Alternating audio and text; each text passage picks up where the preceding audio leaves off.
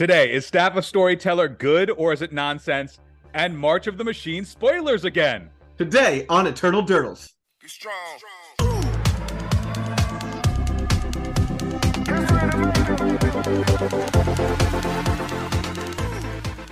Hello and welcome to Eternal Durdles. I'm your host, Zach Clark, and with me, once again, Phil Blackman. Phil, how's it going, man? I hear that everybody prefers Bryant on the podcast instead of, which to be fair, so do I. Yeah, well, you guys had that like weird battle, a couple days. Brian and I recorded on Sunday. We're recording now on Wednesday, and you guys like actually physically fought, and you asserted your dominance. And I guess we have to just as watchers of the show, you're all just gonna have to deal with the fact that Phil is once again gonna be the host because he was able to physically crush Bryant Cook apparently. I have never beaten Bryant in a game of sanctioned competitive Magic before. But what was an arm wrestling contest, much like Over the Top, I'm assuming. Yeah, the only place that I can exert myself is through the dastardly means of, a low blow when he's not looking to push him over the edge. So thank you to Bryant for covering it for me last episode. This past week I was covering the World's Strongest Man in South Carolina, so I had no time at all to talk about nerd cards, but we are going to today. But the one thing that I listened back to the Bryant episode, and I thought you guys were great. 10 out of 10 would recommend. But I can't believe there's one story that he didn't tell. Oh, no. Bro. I assume you have several stories, but please. I have so many stories, but there's one in particular that I can't believe he didn't tell, bro. Okay, so back when he was first not first overhauling. He's overhauled the Epic Storm multiple times in the decade plus that he's been playing the deck. But there was one time where once he adopted Taiga, right? He was like, this was back when Tiger King was like all the rage and culture because nobody had anything to do during the pandemic and people were like, you got to watch this show, it's terrible, but like you can't look away, etc. So he adopts Taiga into the Epic Storm and he's like, I am the Taiga King, right? And he's playing off the culture, right? The culture is live with this. He's like, I'm the Taiga King, I'm playing Taiga, my deck list starts at Underground Sea Taiga, where else would you want to be? And so what I do is I'm like, well, as somebody who loves trolling Bryant at every possible moment that I can, I banked this idea of the Taiga King. So what I did was I superimposed his face onto the Tiger King, Joe whatever his face, Joe Exotic. Joe Exotic, I superimposed Bryant's face onto Joe Exotic's face, right? Sure. And then I got that image on a playmat. Oh, man. And then beautiful. And then we went to the Legacy Pit. I think it was the Legacy Pit. And we're sharing a hotel room. It's him, me, and two other people. And the morning of, I'm like, hey, Bryant, I actually want to show you something. Could you sign my playmat? And I pull out the playmat, and it's his face as Joe Exotic, as the Taiga King. We have a good laugh. He signs the playmat, but I punted. You know why? We get paired in round one. It's like a 400+ person legacy event, and we get paired in round one. Had I just look, here's the thing. I did exactly the plan, right? And if you go back onto the Epic Storm's website, you can read the play-by-play of this event, and Bryant talks about this moment. There are pictures on there. It's excellent. It's a real delight. But had I waited, had I gambled, had I taken a risk to assume that we would have gotten paired round one. Oh, it'd be epic.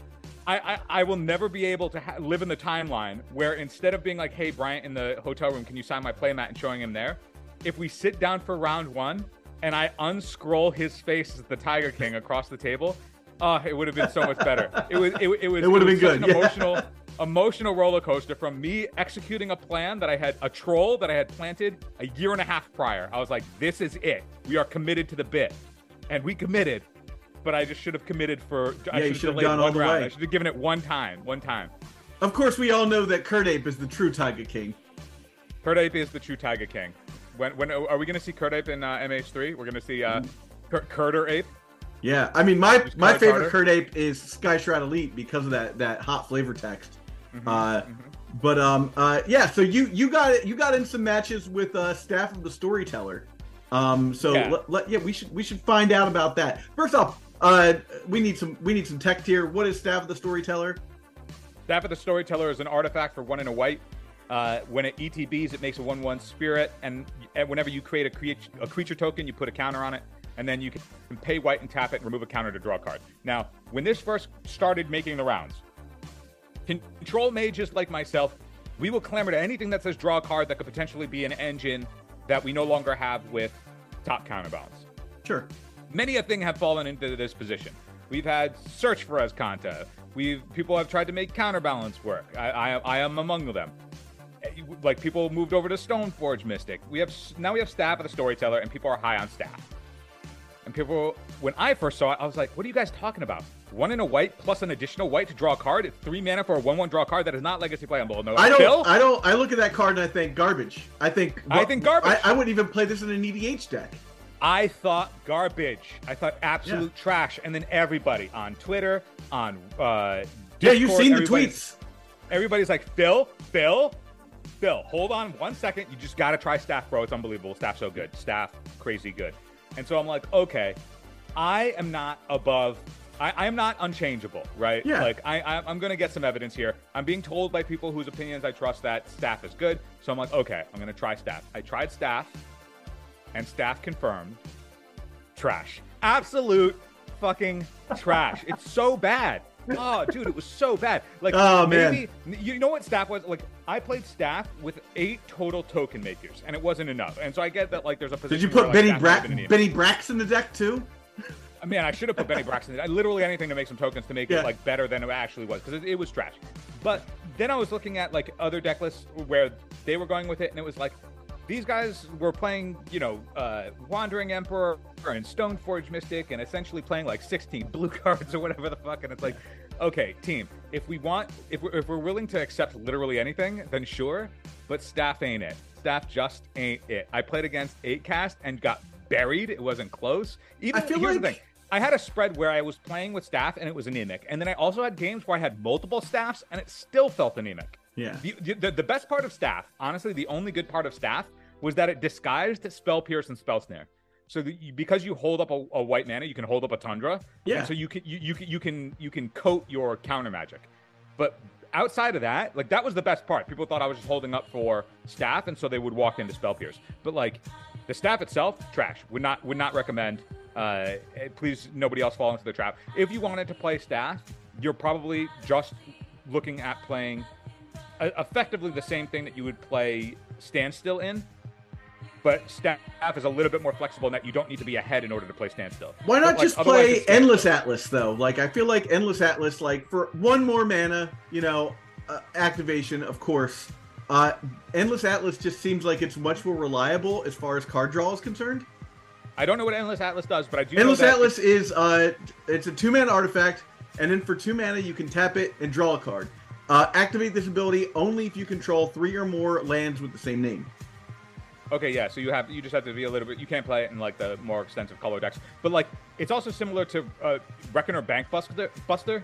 I remember that deck, the Reckoner Bankbuster, Shurikai, whatever nonsense, did like one time in a challenge, and then nobody ever played it again. I like Shurikai a lot as like a card to throw in control, specifically because it's very hard to remove unless you're playing artifact removal, or if you're playing Red Blast.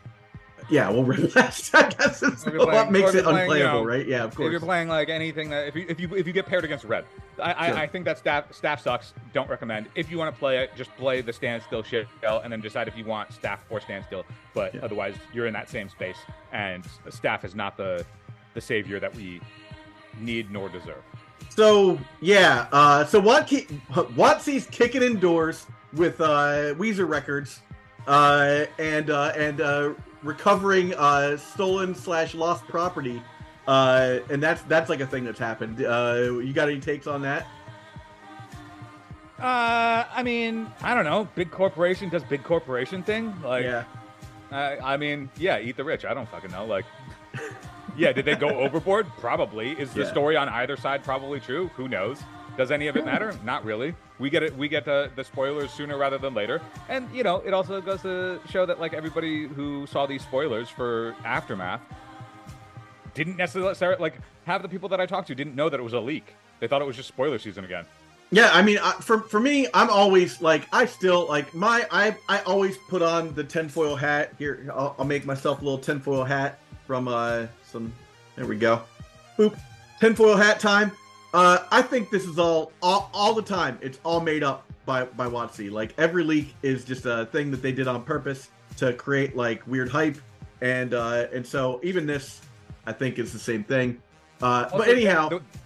The way that they treat leaks every time is different too. There was one time where I forgot what set it was, but a set was leaked, and then they just came out and were like, "Hey guys, yeah, this leak is real. Here's some of the stuff that we had planned for it," and then they just like shared stuff early.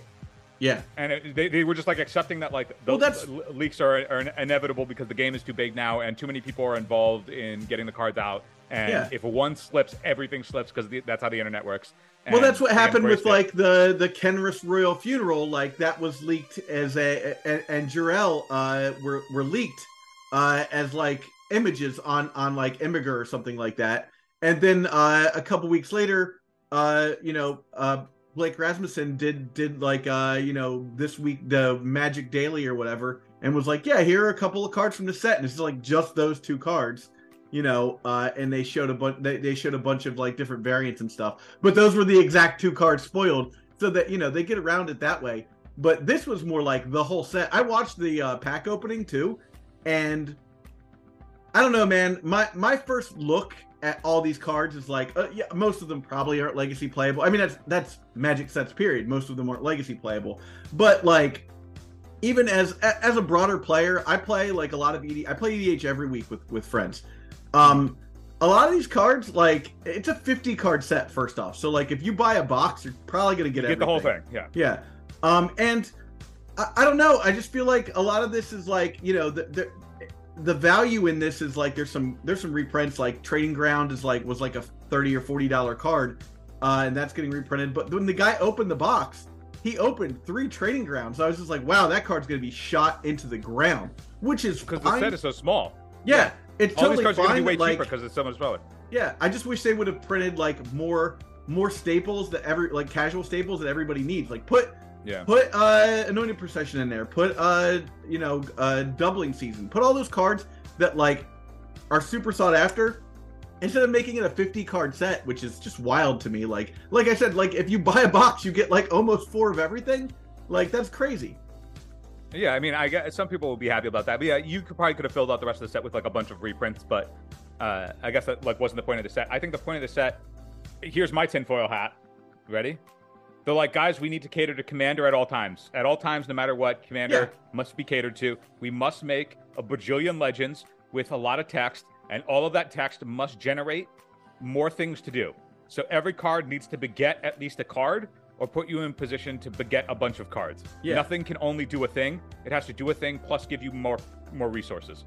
That way you can continue to do things. Sort of become the state of play for Commander over the past it's unfortunate that every card needs to get you more cards. It's unfortunate because that means that like it dwindles at parts of the color pie that card advantage, like it dwindles at blue because blue gets like raw cards where everything else gets like actual advantage stapled onto like other things.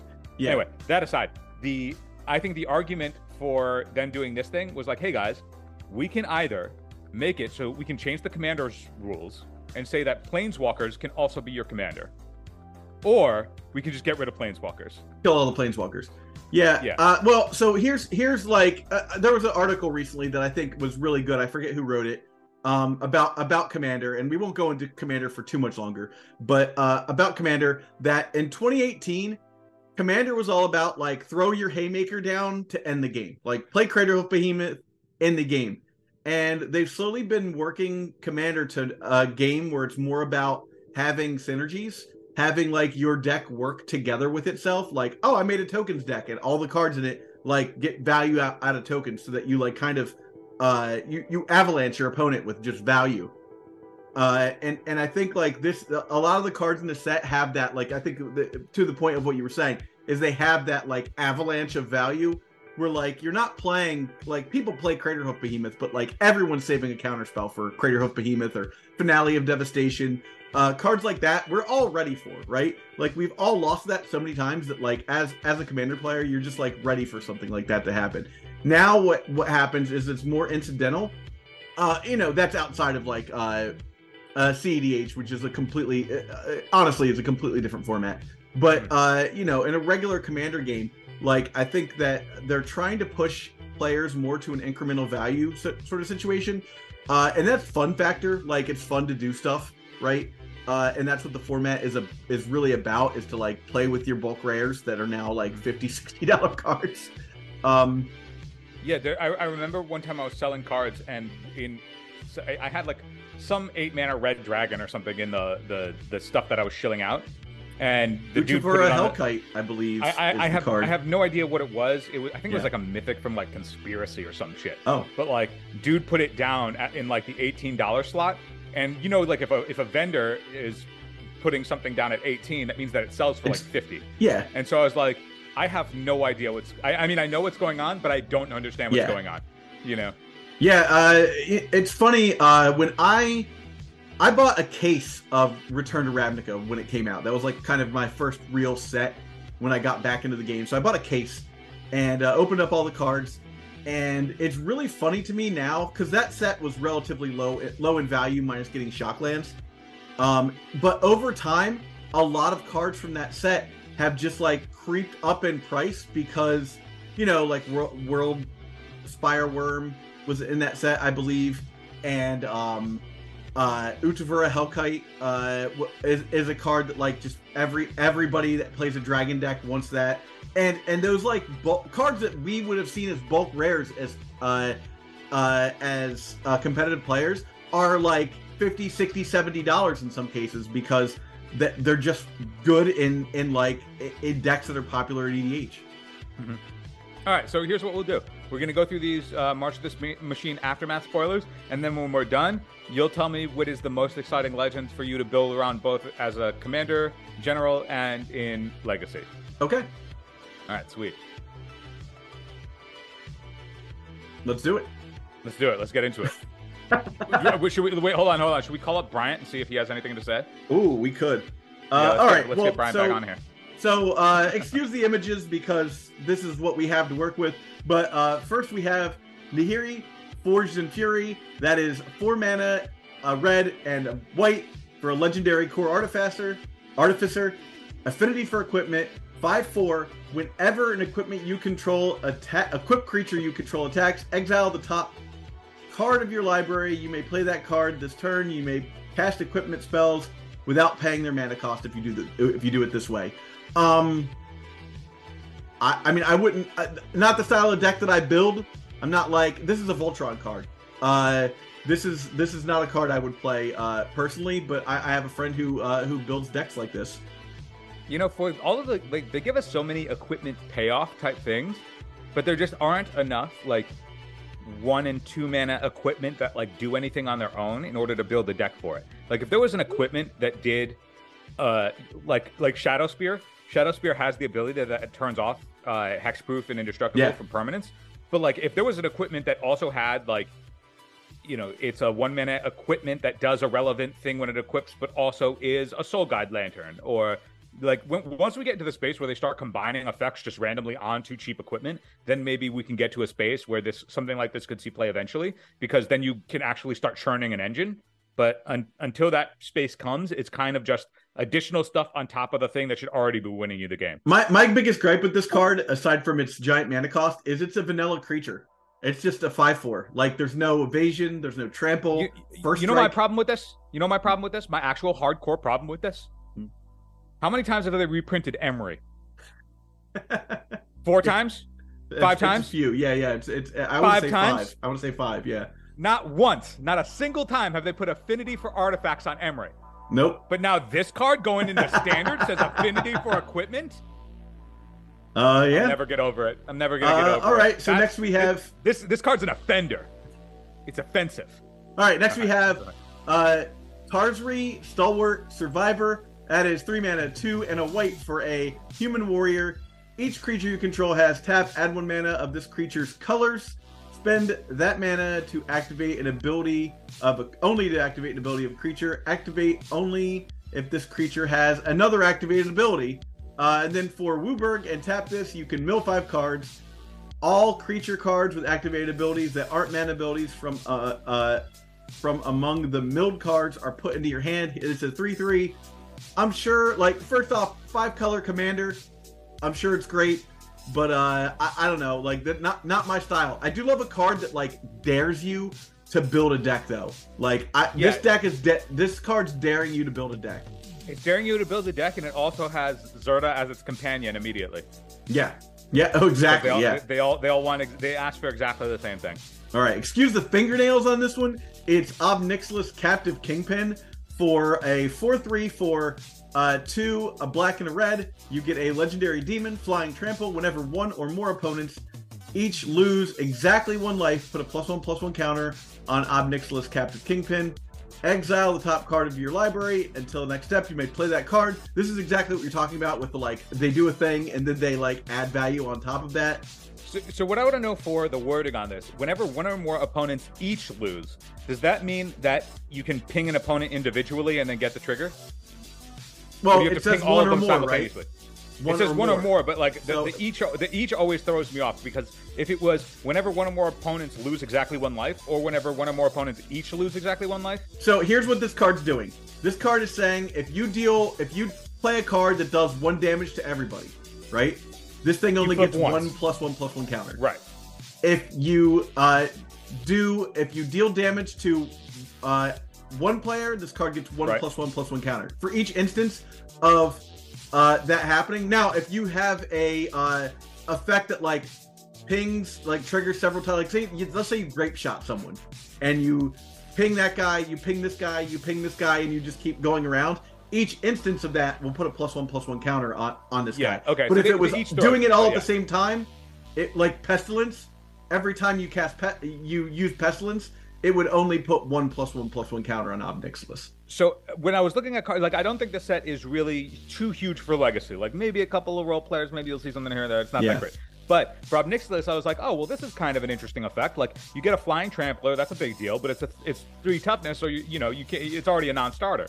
But then I was like, wait a minute, this card actually does want you to play with Gut Shot as a way to convert some value. So you could theoretically play this, have a Gut Shot in your hand, and play around a Bolt. Yeah. And I was like, oh, okay. And, Pestilence is playable.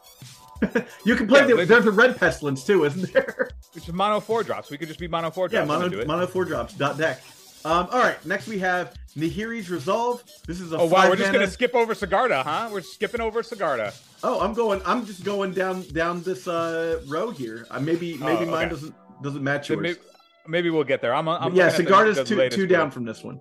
Okay, we'll talk about Sigarda then. So Nahiri's Resolve is an enchantment for 5 mana. That is 3, a red, a white. Creatures you control have +0/+1 in haste. At the beginning of each end step, exile any number of non-token artifacts and or creatures you control. Return those cards to the battlefield under the owner's control at the beginning of your next end step. So I guess, like if someone messes up your Batterskull, you can flash it back in, and it gets a token again, and you can attack with it. It's 5 mana. It's 5 mana. We know. This is obviously built for Nahiri above.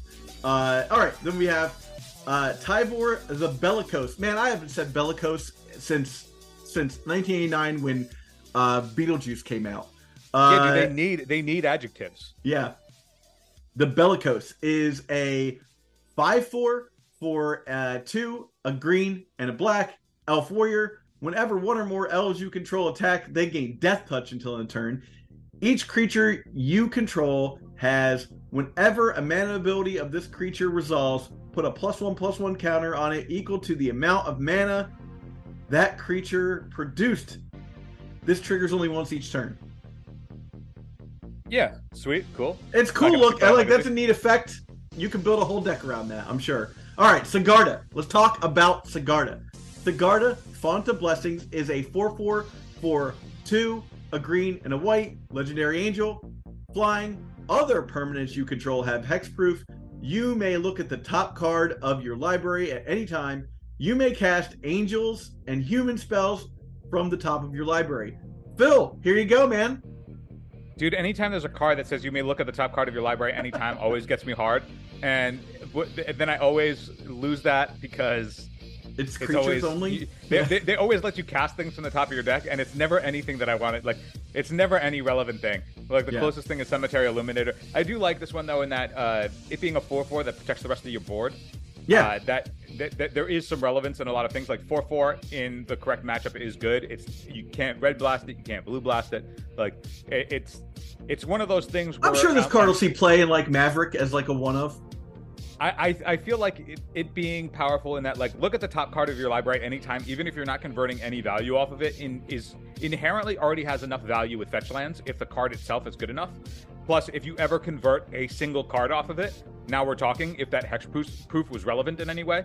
So, like, there's enough going on with this card that, like, it being a square statted 4/4 that doesn't die to anything except for swords, it's like, okay, yeah, we're in that space. Like, does it suck if they brazen borrow it? Yeah, like, all that stuff, because it doesn't have immediate value, but you do get to look at the top card of your library if it touches the board at all. So there's not nothing there. The only other downside is that, like, it can get Karakas, but it means you can also protect it with Karakas. And so if your board is protected and you have a Karakas protecting this, they can't point a removal spell at anything else. They have to point it at the Sigarda. And then if you're protecting the Sigarda, you kind of just blank that removal spell, because either they have to use it as tempo and then you bounce your thing, and then they can, in the window, have an additional removal spell to remove another thing that's going on. So, like, this one seems way more positional to me, but, like, actually in a range where I could see this showing up in Legacy as like, if this showed across the table for me, I'd be like, oh, this card's actually pretty good and has enough going on that it feels powerful to the point that I would want to own one in my collection somewhere. And it's the only card that we've talked about so far where I'm like, yeah, this could see play. Yeah, this could definitely make it. All right, Karn Legacy Reforged, legendary creature, Golem artifact, XX. His power and toughness is equal to the greatest mana value among artifacts you control. At the beginning of your upkeep, add a colorless. For each artifact you control, this mana can't be spent to cast non-artifact spells. Until the end of the turn, you don't lose this mana as phases and steps end. Would I put this into 8 casts? Probably not, but, like, you can, like, if you have Kappa Cannoneer, you have a 6/6, but, like, if you have Kappa Cannoneer, you're already doing well. Yeah, I think my head went to a similar space. I would never see anybody actually playing this because it's not the decks that, like, already make sense with artifacts in the format don't need a five mana thing. Yeah, 5 mana is too much. Good. Right? This is the one where I was like, okay, well, maybe if you have what's the Thopter, the Mold Drifter Thopter in 8 cast. Yeah, that is Thought Monitor. Yeah, if you have Thought Monitor, it's like, okay, this is a 7/7. But, like, then you're already doing fine, like. Well, yeah, it's a 7/7 that's essentially then doubling your mana, because assuming that you have, enough artifacts that you're just churning through, and then it's like, okay, what are you dumping that into? And once you're in that space, it feels like you need ways to pay that off. But because this thing because you have to wait until your next upkeep to get it, it doesn't do anything on its own, and it's a ground pounder, and so I'm like, all right, it's just not gonna make it. Yeah. All right, Kulgan Warmonger. It's a 3/2 with haste for 2 and a red. Ogre Warrior. Whenever this attacks, look at the top card of your library. You may reveal a dragon card from among them and put it into your hand. Put the rest on the bottom in random order. You trying to Dragon Stompy, bro? Dragon Stompy? Oh, Dragon Stompy. There you go. Hey, bro, this is exactly the kind of thing. Remember back in the day before they just power creep the shit out of everything, that you could just play Ancient Tomb Chalice and then anything on top of it, and it didn't matter? I mean, looking at the top 6 cards of your deck and getting a dragon if you're Dragon Stomping, like, maybe? Yeah, bro. Essentially, like, you can do anything. You can do anything once you have a Chalice in play. True. Yeah, you can move with a ham sandwich. Draenlith Ruins. Land. Tap for a colorless mana. 2, tap it. Put 2 +1/+1 counters on target non-human creature that entered the battlefield this turn. The only utility I see with this card is if you know your opponent's playing Dress Down and you're playing 8 cast and you want to stop them from killing your constructs. This type of card where it's a colorless land that then has some kind of conditional activated ability has never made it and won't ever make it. No. All right. Calyx, Guided by Fate, for a 2/2 for 1, a green, and a white legendary enchantment creature, human druid, has Constellation, so whenever an enchantment enters the battlefield under your control, put a +1/+1 counter on target creature. And then whenever Calyx or an enchanted creature you control deal combat damage to a player, you may create a token that's a copy of that non-legendary enchantment you control, of a copy of a non-legendary enchantment you control. Do this only once a turn. Let me just point this out as your lead on all things EDH. I think that enchantment decks are cool. I think they're a pain in the ass to play and play against because it's just trigger, and you're like, is this person's turn ever going to be over? Can they just win the game? No, they're just doing like 1,000 things. This card only says once per turn, though. No, but I'm just saying, like, what happens is you get like 12 of these effects on the board, or you get like the shrine deck, right? You get like 15 shrines on the board. So during your upkeep, you resolve like 12 things, and it's like none of these win you the game, but it's all just like incremental stuff, and it's super boring to play against a deck like this. Yeah, bro. Especially when there are 3 other people waiting for you to resolve 15 triggers. It's a lot. Anyhow, well, luckily you'll never have to engage with it in Legacy. Yeah, thank God. There was a guy, I forget his name, at 20 Side Store that used to play enchantments. Anyhow, Spark Rupture. Spark Rupture enters the battlefield, draw a card. It is a 3 mana enchantment for 2 and a white. When it enters the battlefield, draw a card. Each planeswalker with 1 or more loyalty counters on it loses all abilities and is a creature with power and toughness equal to the loyalty on it. This might be something. I actually think that I have played many a Flame Blitz in my sideboard. Yeah. Because the Narset Teferi deck, before it just became 4-color. Yeah. But now that that deck is sort of coming back into the metagame to some extent, like it won a challenge, I think in the last month, and just somewhere between 4 Teferi, 4 Narset, and then like your 1 or 2 of Days Undoing dot prison pile. Yeah. It's a deck. It is around. And I think having something like this that's not in red is actually pretty appealing, particularly because you can, if you play this one, like if you play Spark or Flame Blitz, and I was playing it because it also has cycling, so in the event that you don't need it, you can cycle it away and it's free. This has cycling too. This has cycling too. And if you think about it in the way that like this is 2 and a white to draw a card and get the effect, as opposed to cycling for 2, which is what Flame Blitz has. But what this does is that it doesn't mean that you have to be in red. That deck was so difficult because Narset and Teferi's static effects are just so punishing for at least the decks that I like to play. Yeah. That I was overloaded to the point where I'm playing both Flame Blitz and Pyroblast. Right? Like I just need to be able to deal with the engine of like these prison pieces that are also draw engines that are also mistakes. Yeah. So having something like this where you can play it proactively, draw the card, and it's not just like an easy prismatic ending away, right? It's not like they could do the trick where you play your Flame Blitz. Flame Blitz only triggers in the end step, so they could theoretically play their Teferi, bounce it to draw the card, and then make you replay the Flame Blitz to then get rid of the Teferi. So it gives them a window to actually cycle the Teferi. Whereas like if you play this proactively, you get to cycle, and then they don't ever get to do that. They just have to remove an enchantment first. Now this, or you get attacked with a 5/5 Narset and you feel terrible. No, here's the thing, bro. Like if you're in a position where like if my opponent had a 3/3/5/5, like a 3/3 vanilla 5/5 versus a Narset, I will happily take 3 shots to the face. Yeah. You know, like I would rather take like if somebody cast a Narset and we're like, Phil, you can either have this sit on the board and impulse them, or take 15. I would take 15 100% of the time. Yeah, of course. Even if that taking 15 kills me, because I'm dead to the Narset. It's just it's not miserable, right? It's not a miserable experience, of course. I actually really like Spark Rupture as a sideboard card for that specific. Like now, this is only good because that deck exists. Like that's exactly the deck that I care about, that I wanted against. But there's also like I could see this also coming in against the big Karn decks. Like if we're playing Karn the Great Creator decks, like I could also see boarding this in, because most of the decks that you at least are playing like the prismatic ending style stuff, getting up to 4 can be tough. Not every deck can get up to 4 reliably.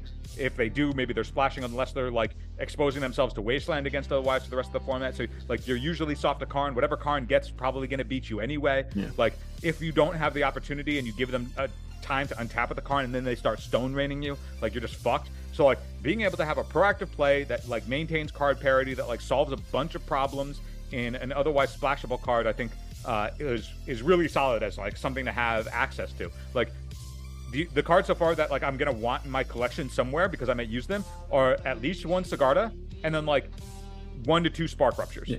Final point about this in response to those Karn decks, Flame Blitz is a 1-mana spell, if I'm not wrong, right? It's 1 mana. Yeah, it's 1 mana so enchantment. It like gets countered by Chalice, whereas this doesn't. Yeah, the times where I bring it in against Chalice is like pretty rare. I mean, maybe against I'm saying those Karn decks play Chalice generally, right? Yeah. I think like the biggest thing that like it's like Flame Blitz is good, but it also checks your Planeswalkers in a way where you can't get any value.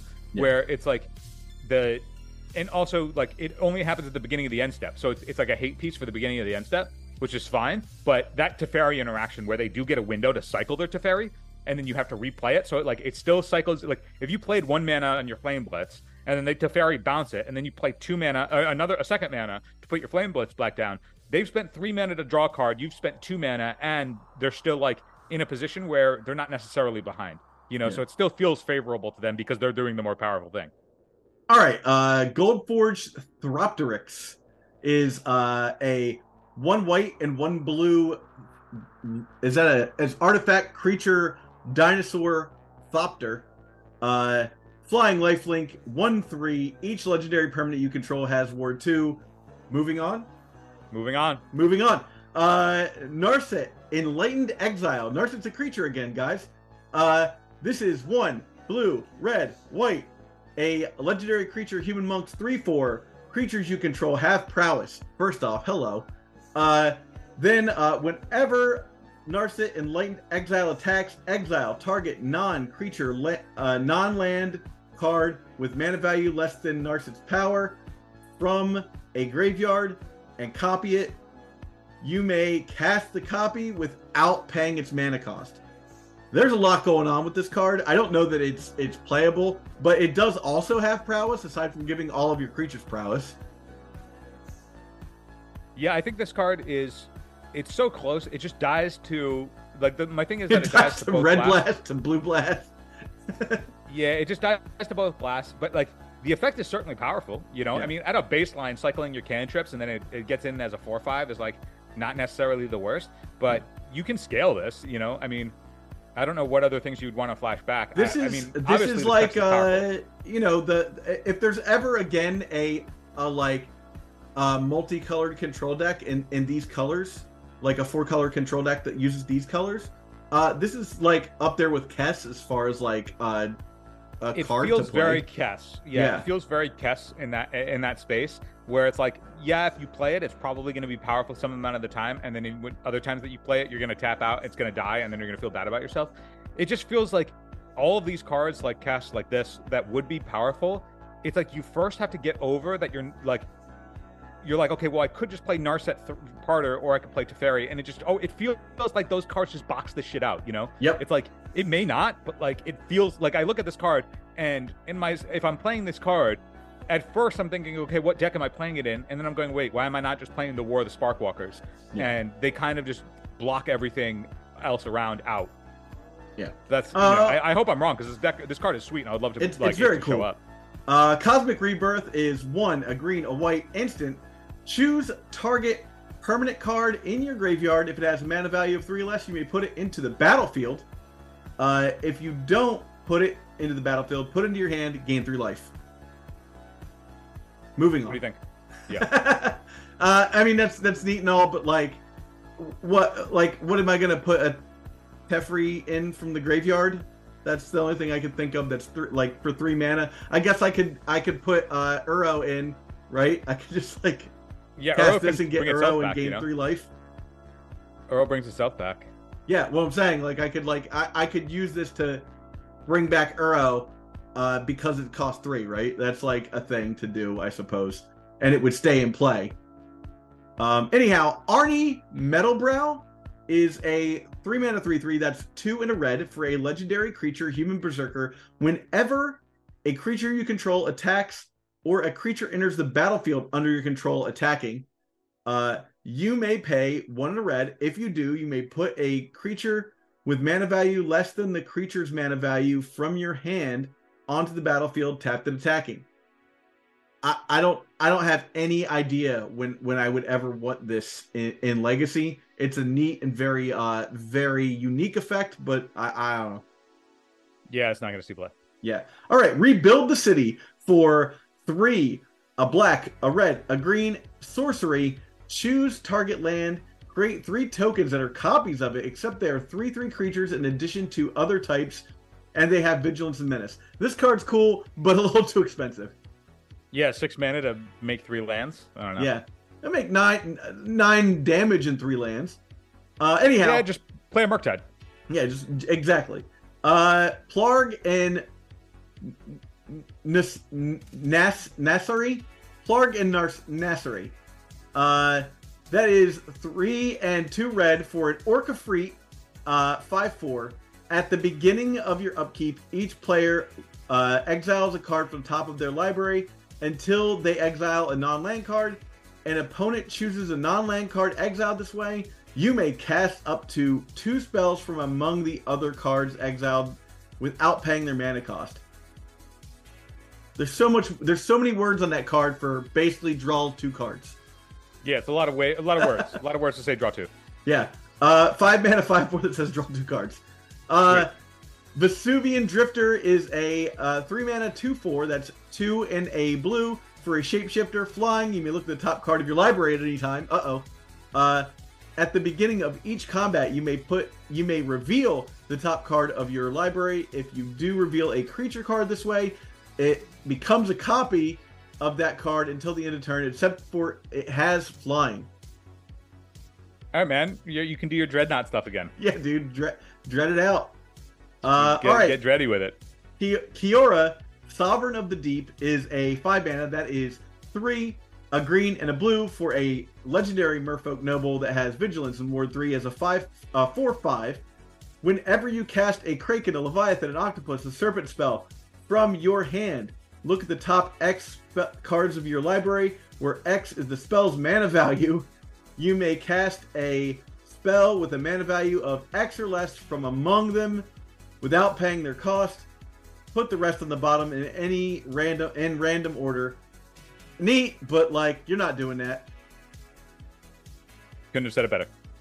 Markov Baron.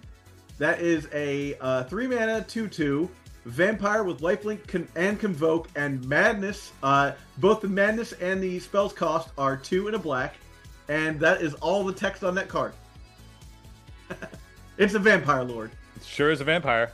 All right, Tranquil Thrillback is a 3/3 for 2 and a green. It's a dinosaur, and it reads: when it enters the battlefield, you may pay green up to 3 times. When you pay this cost 1 or more times, you may choose up to this many of the following things. So I think you have to choose 1 or more of the... Yeah, you can't choose any of these twice. So destroy target artifact or creature, exile target enchantment, artifact or enchantment. It's a naturalize. Yes, naturalize, Tormod's Crypt, exile a graveyard, or gain 4 life. I mean, moving 3x kicker. Moving on. Reckless Handling is a sorcery for 1 and a red. Search your library for an artifact card, reveal it, put it into your hand, then shuffle and discard at random. If an artifact card was discarded this way, Reckless Handling deals 2 damage to each opponent. It's a neat gamble, but I can't think of a reason I would play this. Maybe those red Stompy decks want that. It's tough because this card, because it's just for artifacts, it's like you already have Goblin Engineer to do that. Goblin Engineer just entombs you, and it's like if you wanted the card to your hand, there are just better ways to get those cards into your hand, I would think. It's also the gamble the worst exists, gamble. Right? You gamble just have exists. You have to be playing the first 4 gambles before you get to this card. Yeah. So it's just I see what it's trying to do, but it's just it's bad enough given the tools that we have that it won't ever see play. Yeah. Pia Noir, Consul of the Revival. This is a 2 mana 2/3 for a red and a white legendary creature, human artificer. Thopters you control have haste. Whenever you play a land from exile or cast a spell from exile, create a 1/1 colorless Thopter artifact creature token with flying. I don't know what that's all about. Seems weird. It's a weird stipulation. See, this is one of the first cards that I've in a long time that I can remember that like has the if you do something from exile, do a thing clause without a way for you to like exile stuff your own. But the thing is that I prefer that. Yeah, I think it's so much like build your it's deck, so much more like figure it out. Exactly, like the cards that are like, okay, whenever this attacks or an artifact, ETBs or whatever, exile the top card, you may play it until end of turn. Whenever you play a card from exile, do a thing. Like, it just fuels itself, whereas this one doesn't fuel itself, so it's asking you questions, and I think that's so much more interesting. There's nothing, and also there's no shortage of these cards in this set that do that, so it's like, sure. Like, I get this one's only 2 mana, but like, the fact that it does a thing, and then after you're done reading it, the first thing you have to do is go, oh, well, what could I play that would make that work? Let me build a deck around this card instead of this deck. Yeah. Any of the cards that are self-feeding are like, or like self-feeding endlessly, as opposed to like maybe a one-shot. They're just way more boring because you're like, okay, well, I don't have to do anything else. I can just do this thing. Yeah. Whereas this one's just asking a bunch of questions, and it's like, it's never going to see play, but it's certainly an interesting card. Yeah. Leyline Immersion. This is an aura for 3 and a green, and it says, enchant legendary creature. Legendary creature has ward 2 and tap to add 5 mana of any combination of colors. This may only be spent to cast spells. Neat. Super neat. I mean, I'm sure that you could probably figure out some sort of infinite combo with this card. I'm not interested. Training Grounds got reprinted, guys. Training Grounds. All right. Tolarian Contempt. It's an enchantment for 3 and 2 blue. When it enters the battlefield, put a rejection counter on each creature your opponents control. At the beginning of your end step, for each creature, for each opponent, choose up to 1 target creature they control with a rejection counter on it. That opponent's creature puts it on top of their library. Or that creature's owner puts it on top of their library. Okay. Yeah, it's just like a very long way to not do anything. Yep. Then we have Samut, Vizier of Nak-Ta-Moon. Way to sound it out. You love it. This is a 2/3 for 1, a red and a green. It's a legendary human warrior cleric. First strike, vigilance, trample. Whenever a creature you trample, control... it has haste. First strike, haste, sorry. First strike, vigilance, haste. Yeah, there would be nothing in being a warrior or a cleric that would give it trample, obviously. Whenever a creature you control deals combat damage to a player, if that creature entered the battlefield this turn, draw a card.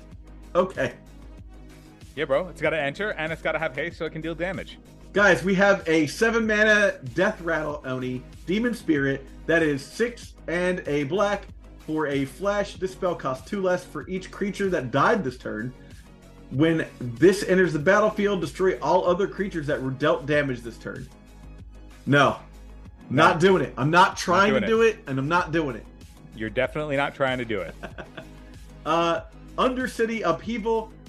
This is a sorcery for 1 and 2 green that says distribute X Undergrowth. Distribute X +1/+1 counters from among any number of target creatures you control, where X is the number of creatures in your graveyard as you cast a spell. Creatures you control gain vigilance until end of turn. Moving on. 3 mana to do nothing at all, right? Yeah. Ayara's Oathsworn is a 2 mana human knight with menace that says whenever this deals damage, combat damage to a player, if it has fewer than 4 +1/+1 counters on it, put a +1/+1 counter on it. Then if it has exactly 4, search your library for a card and shuffle. So if it gets 4, tutor. Yeah, and then it would get to continue to tutor. But okay, so in 1v1, let's play this out. Let's assume that your opponent puts up no resistance and you just get to connect every turn. 2, 3, 4, 5, then 6. So no, you're hitting for 2. Yep. And then you're hitting for 3. Yep. And then you're hitting for 4. Yep. And then you're hitting for 5. Correct. And then on your 5th hit, then you'll get to tutor. So that's 2, 5. You've hit them for 14.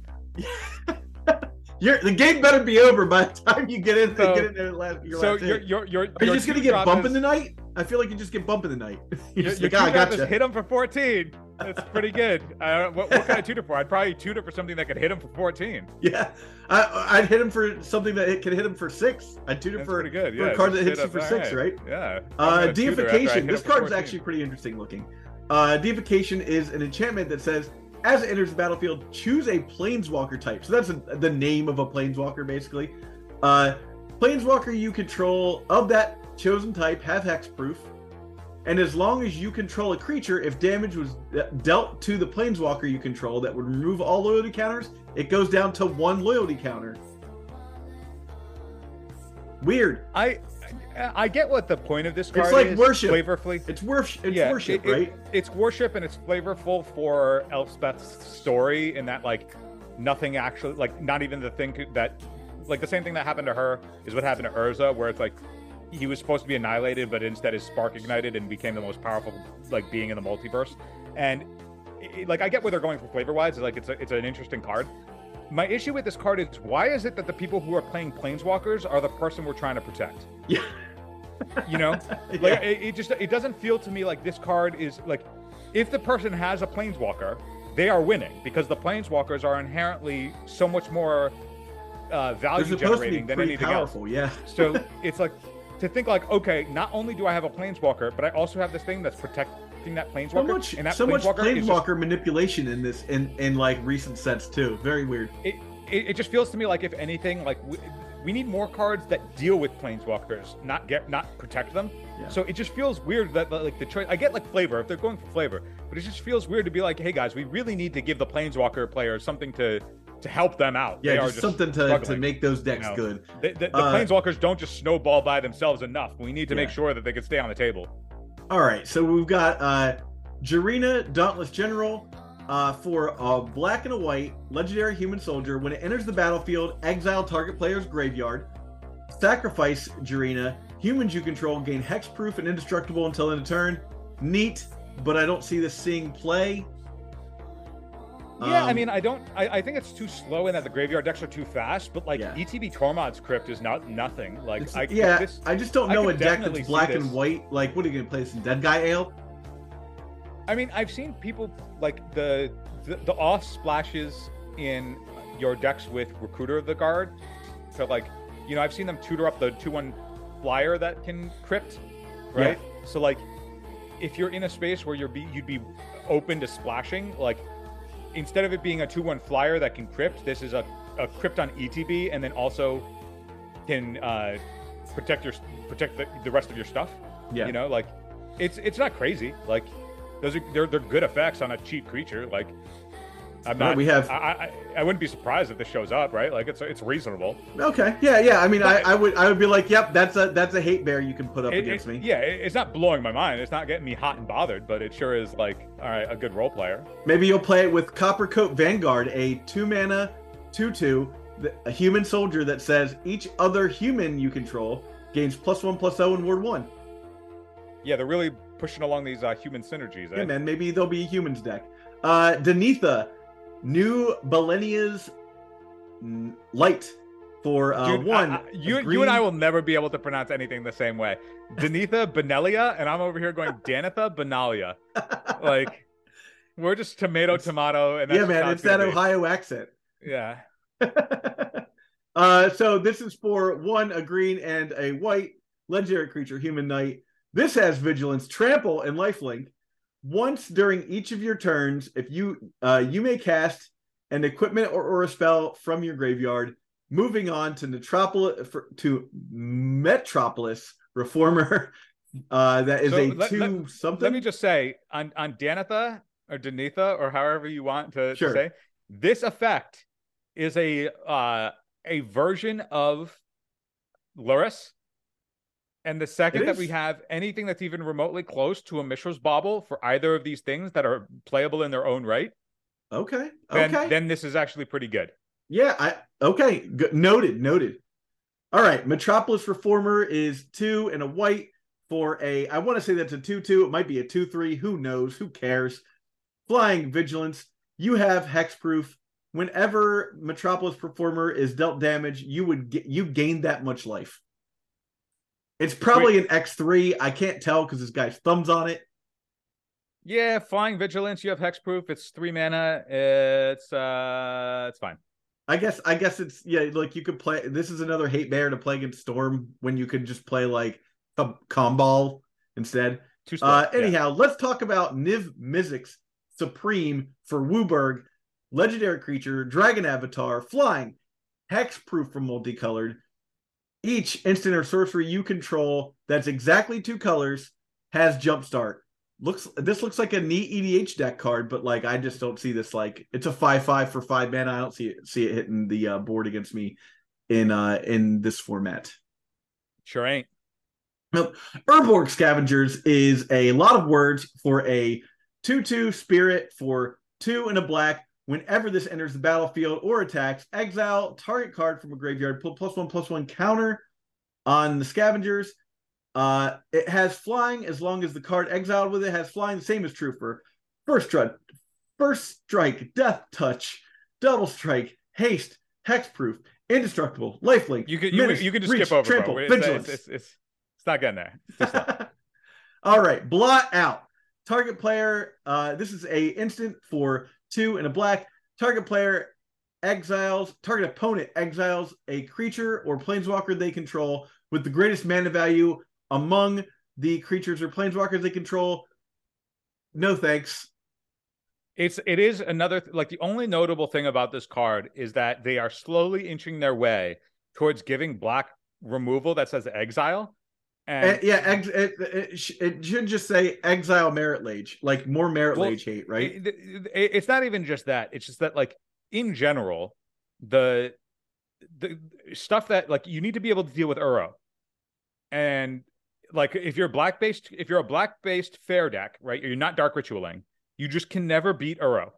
Yeah. So you have to move into white, and then you need white because you need the exile stuff to get rid of Uro. Sure. And so you just get fucking blanked. Like Uro just boxes your entire archetype out of the format. So as we get closer to them just giving us more exile effects in black that can deal with specifically the things that you need to move into white for, a la, yes, Merit Lage, but more specifically Uro, in my opinion. Yeah. Then you can start looking back at black as a reasonable control color to move into, because you're not looking at your removal dying to something that you're like, oh, wow, if I had just played Source of Plowshares instead, this wouldn't be a problem. But instead, I'm fucking dying because I spent my removal spell and it just didn't fucking matter. Yep. Campus Renovation is a 5 mana sorcery that is 3 red and white for return up to 1 target creature or enchantment card from your graveyard to the battlefield. Exile the top 2 cards of your library until end of turn. You may play those 2 cards. Man, they just stapling that text onto everything these days. Everything is a reanimate in this set. Oh, I'm talking about just Chandra draw 2 cards. Like just Reckless Impulse as well. We are rebuilding. Everything is rebuilding in this set after the Phyrexian invasion. We have to undo the entire storyline. Everything is a Yogg-Will. Yep. Rocco's Modern Life. Rocco's Street Chief is a red, a green, a white for a 2/4 elf druid. At the beginning of your instep, each player exiles the top card of their library until their next instep. Each player may play the card exiled this way. Whenever a player plays a land or casts a spell from exile, put a +1/+1 counter on target creature and create a food token. There you go. There's your card for what's her face. Well, yeah. Also, you see what I'm saying? Where it's like, I get this is group hugging and it's obviously targeted in multiplayer, but like it's self-feeding, right? It does a thing, but it feeds itself to do the thing. It does only do that once, though. Like it's like, boom. At the beginning of your end step, it does it at the beginning of every end step. Never mind. So like you could theoretically just be doing what this thing does without having to do anything else. Yeah. Right. Which is so much like you could do more things, right? To like you want to do more things if you want the second ability says whenever you play a land from exile or cast a spell from exile. So like you could do more of that to do more of that, but it's self-feeding. It does so it. It doesn't like how many spells, how many you. lands and spells are you going to play a turn? anyhow, right? Like, yeah, it doesn't ask much of you to do what it does. That being said, though, like this isn't going to see play in Legacy, but I do hope after this conversation that when we go back to New Capenna and we learn what the name of Rocco's restaurant is, I hope it's called Modern Life. Yeah, I hope Rocco's his restaurant is called Modern Life. Or yeah. Conglamo. Yeah, it could be that too. Yeah. Sarkhan, Soul Aflame is a 2/4 for 1, a blue, a red. He is a human shaman legendary creature. Dragon spells cost 1 less to cast. Whenever a dragon enters the battlefield under your control, you may have Sarkhan become a copy of that dragon until end turn, except its name is Sarkhan. It's legendary and additional to its other types. Cool. Moving on to Open the Way. Open the Way is an X green sorcery. It says X can't be greater than the number of players in the game, so let's assume this is for 2. Reveal cards from the top of your library until you reveal X land cards. Put those land into play, into the battlefield tapped, and the rest on the bottom of your library in any order. I don't know. This looks like it could, I get that it's 4 mana, but like, do you think lands want something like this where it just continues to ramp? I don't know. No. Bro, yeah, here the thing that this card says to me is it makes me think at some point they have to just come to terms with, hey, maybe we should recognize that we're a game engine as opposed to just one game, and we should just allocate certain cards to like be for 1v1 and other cards to be for 4-player, because there are so many cards that like just don't make sense in a 1v1 context. Yeah. Like the first line of this card is just nonsense in 1v1. Yeah. It's just nonsense. But like they have to word it this way so it still functions within 1v1 in a 1v1 environment. Yeah. So like there's a ton of cards where they like have to word things so awkwardly to make it so that it works in 4-player, but then also could theoretically work in 1v1. But you have to go through a bunch of hoops to like get to what they're saying, to be like, oh, I see they intended for this to work in both game engines, but in order for it to work in 1v1, it's worded this way. So what that really means is the card is saying just this instead. And that's like way simpler than wording it the way that they did, but they had to word it the way that they did so that it works in 4-player context. And it's just nonsense. Like it's like, it looks so inelegant to me because it's just recognizing like, okay, we are designing for 2 different games.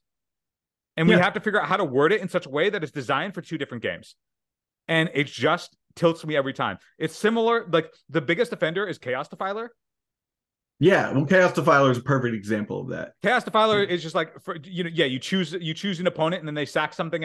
One of those opponents sacks it at random or whatever, or you destroy it at random. But then in 1v1, it's actually not random at all. It's great. It's like better. Yeah, it's better. It doesn't target, card. But like it exactly destroys the thing that you want, but it doesn't target, and therefore it's like even better than any of the other things. Yeah. But it's worded in such a way where you have to get over the hump that random in 1v1 is not random at all. It's actually specific, and so you're like, oh, so this doesn't actually say any of what it says. Yeah, it says something entirely different, and I have to like think through the hoops in order to get there. But they had to word it this way because they needed to work in multiple different. It's just so inelegant. Bring your one-sided coin. Animus Might. That is 2 and a green for a sorcery. It costs 2 less if you target a legendary creature. Target legendary creature deals twice the damage of its power to target creature or planeswalker you don't control. I also just want to say, one-sided coin, my previous joke, fucking great. I deserve a fucking award for one-sided coin. This card's garbage. Garbage. Filter Out is a 2 blue and 1 for an instant that says return all non-creature, non-land permanents to their owner's hand. Yeah, this could see some play. Okay, yeah, it's like returning everything that's not a creature or land. All right, cool. Hey, dude. At the very least, this is something that people who play Cunning Wish are going to want somewhere to have access to potentially. Yeah. All right, we got 4 more cards, and then we're done. Wipe Away has seen plenty of play. Yeah. Nashi, Moon's Legacy. This is a black, a green, and a blue for I don't know what its power and toughness is. It's a 3/4. It's a 3/4. It's a 3/4. Menace, Ward 1.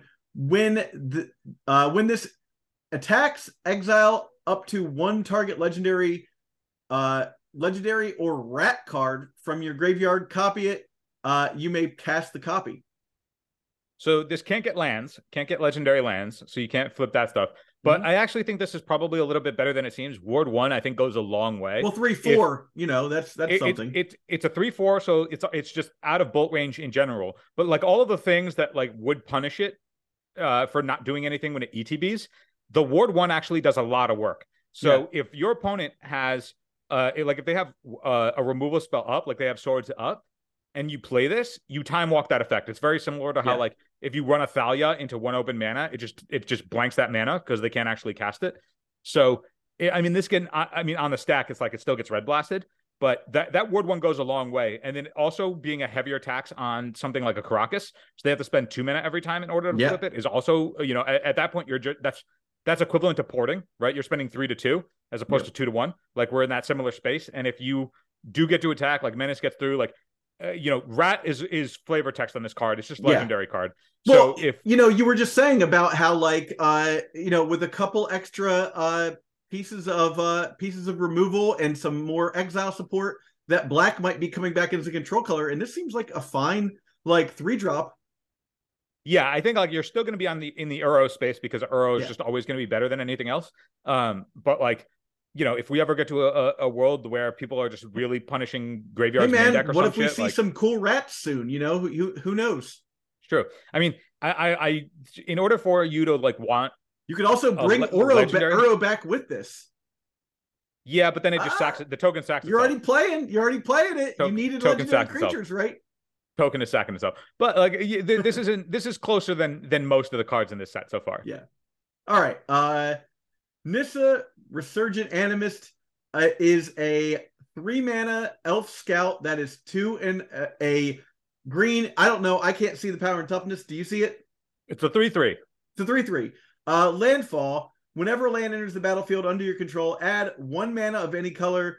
Then, if this is the second time this ability is resolved, reveal the top card of your library. If you reveal an elf or an elf card, does that say elf card? Put that into your hand, and the rest on the bottom of your library in random order. Yeah, I mean, this can run away with it. I mean, it being it's just a thicker Lotus Cobra. It is an elf. Thicker Lotus Cobra. Yeah. Right? And when literally the first text, the opening line of text for it, landfall is Lotus Cobra. So it's just another Lotus Cobra that then does something else, but it's still going to die to all the same things. So it's like, if Lotus Cobra ain't making it, I don't know why this would. Yeah. All right. Feast of the Victorious Dead. This is an enchantment for a black and a white. At the beginning of your end step, if one or more creatures died this turn, you gain that much life and distribute that many +1/+1 counters among creatures you control. Neat. I don't think we're playing that. This assumes that +1/+1 counters are valuable enough to be a card. Like you're spending a card solely for that effect, and like the life +1/+1 counters. Yeah, it's just not. It's just not. It's never going to be. All right. Final card. Harnessed Snubhorn for 3 and a white. You get a dinosaur with vigilance that is a 2/5. Whenever this deals combat damage to a player, return target artifact or creature from your graveyard to the battlefield. We did it, Phil. We talked about all the cards that got spoiled. We sure did. We talked about every one of them. Every one of them. In-depth analysis for most of them, too. Anyhow, I think that does it for this week. If you've been with us this far, please remember to like and comment on the video. I'll be giving away at least one card from the last of what we have. Tell me what you think your favorite card from this set is so far. What do you think we'll see play? And that's it for this week. It's great to have you back, Phil. We'll see you guys next week.